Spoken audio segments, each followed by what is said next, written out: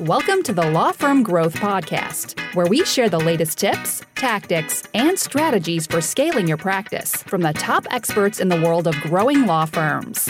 Are you ready to take your practice to the next level? Let's get started. Hey everybody, welcome back to the Law Firm Growth Podcast. I'm your host as always, Jan Roos, and I'm here with some listener mail today with a question that is actually top of mind for me as well, but something that has come up from time to time from not only listeners but clients. But what do you do when you have a prospect on the phone and they're asking you for the price? So this was coming from Ricky over at LawVex out of Clovis, California. They are an estate planning practice. She was actually doing an assignment that was going on in the firm with people researching different topics. And she was in intake, so she's doing a lot of research on how to deal with these cold leads that were coming in. And that's when she ended up reaching out. So basically, this was the situation. And I'll actually read the question. Our team goal this month in the firm is to pick an area in our positions and become more of an expert in the area. Mine was cold lead conversion, specifically cold leads who call up just for a specific price, regardless of anything, education, or just sharing information about our firm. Does this mean that they are not a serious lead in general just because they're only price focused? Our goal is 5-star customer service, and I want to be as accommodating as possible with cold leads, but there's only a short amount of time in between the lead calling in, price shopping, and me trying to deter them away from being price focused. So this is why this has actually been super top of mind for us. So recently I actually made a sales hire at Case Fuel, and I'm actually going through a lot of the training myself because I was responsible for basically everything soup to nuts until recently. So it's kind of interesting whenever you're training somebody to do something that you were doing, you have to kind of realize and explore your assumptions and try to make some of these things explicit. So this is a question that I've done a better job about preventing, but at the same time, it's very common for people to ask this question. So the first thing is I try to be empathetic for what the situation that people are in. And I have to say, as far as getting the price objection, and I do consider it an objection, is that it's an inherently tough situation. So the best situation is not to have to deal with that question, but because of how this challenge was defined, this is something that we're trying to figure out in and of itself. So basically, even doing a really, really good job with dealing people after that question comes up, it's not going to look like a smashing success if you're comparing this to people who come in from a referral or some other little bit more high bandwidth channel, because chances are if they're coming to you, they're already pre-sold on the firm to some extent, or they're bought in based on your brand or whatever you're differentiating yourself on. So if you can get, I would say 25% of people who ask the price question, if you can get 25% of those people for an appointment into the office, I'd consider that a smashing success. But kind of going back to the situation, I always try to phrase these intake challenges from the perspective of empathy. And one of the metaphors I really like is one that Mike Whalen, former guest and also host of the Lawyer Forward podcast, which I'm a pretty big fan of, used this metaphor that the average consumer investing in legal service is like a space alien that landed on Earth and is shopping for cereal. So you can imagine this alien walking through the cereal aisle. They're looking at all these colors, designs, languages they don't understand. But ultimately, none of that stuff really means anything to them. So this is kind of like the average consumer. They don't understand what you understand as an attorney or as a legal professional. And they're confronted with a list of people. They basically really have nothing else to compare these folks on outside of price. And I also want to take a quick sidebar at this point. The way that most law firms are marketed online kind of boils down to this. So whether you're talking about like a directory like Avvo or Justia or lawyers.com or Yelp or referral services like Legal Match or even Google, and honestly, this isn't something a lot of people talk about, but regardless of whether it's ads or SEO, if somebody's coming to you from Google, they saw you next to probably a list of at least 5 or 10 other attorneys. So anything coming in from there is more likely to lead to this question, which is, why, if you have the option, there's other avenues that you might be able to take. Sometimes this is one of the reasons why you might want to consider taking them. But, and sidebar. So anyway, putting yourself in the consumer shoes, all they see is attorney 1, attorney 2, attorney 3, et cetera, right? And it's kind of similar to, if they don't really understand it, you're a commodity, right? And I'm saying this as a commodity versus a unique, like a commodity in the terms of like a fungible, exchangeable thing, not in the sense that like, oh, you're a hot commodity. No, you're a bad commodity, right? It's like buying laundry detergent or something on Amazon. So you see prices, maybe you'll see reviews, maybe you'll see a picture. That's it. So they basically think that you versus the other 5 attorneys that are showing up in the search more or less will do the same thing. But ultimately, we don't really have prices, generally speaking, like you would on Amazon.com.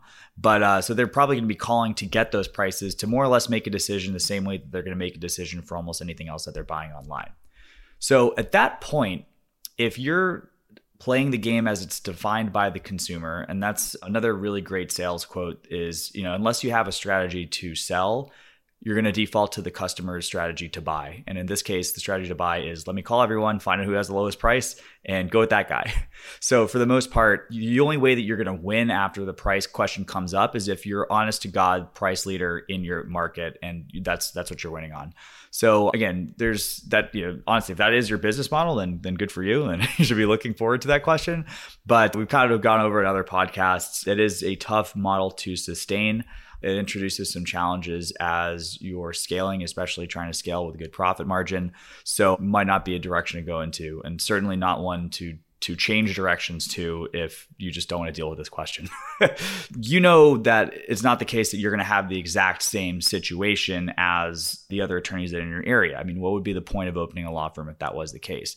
But the challenge is now we need to get this across to that person. So really the goal ends up being differentiation, and there's a lot of different ways that you can do that.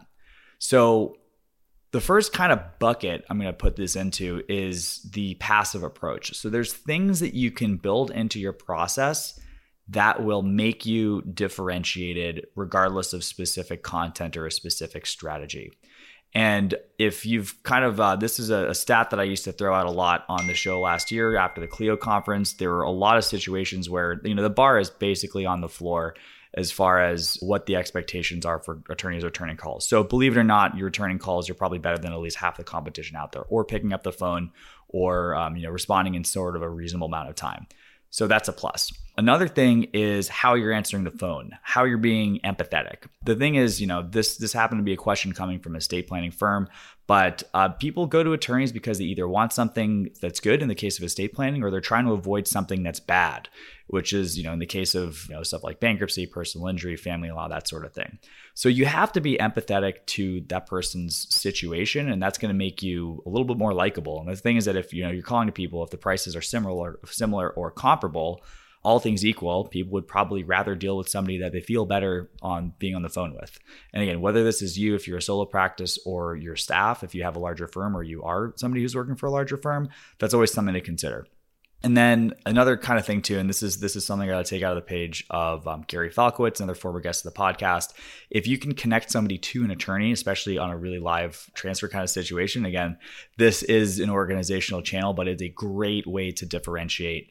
And obviously you want to do some qualification first, but that's a really great way to differentiate if you can kind of think about what the person surveying, 5 or 10 firms in the area is doing.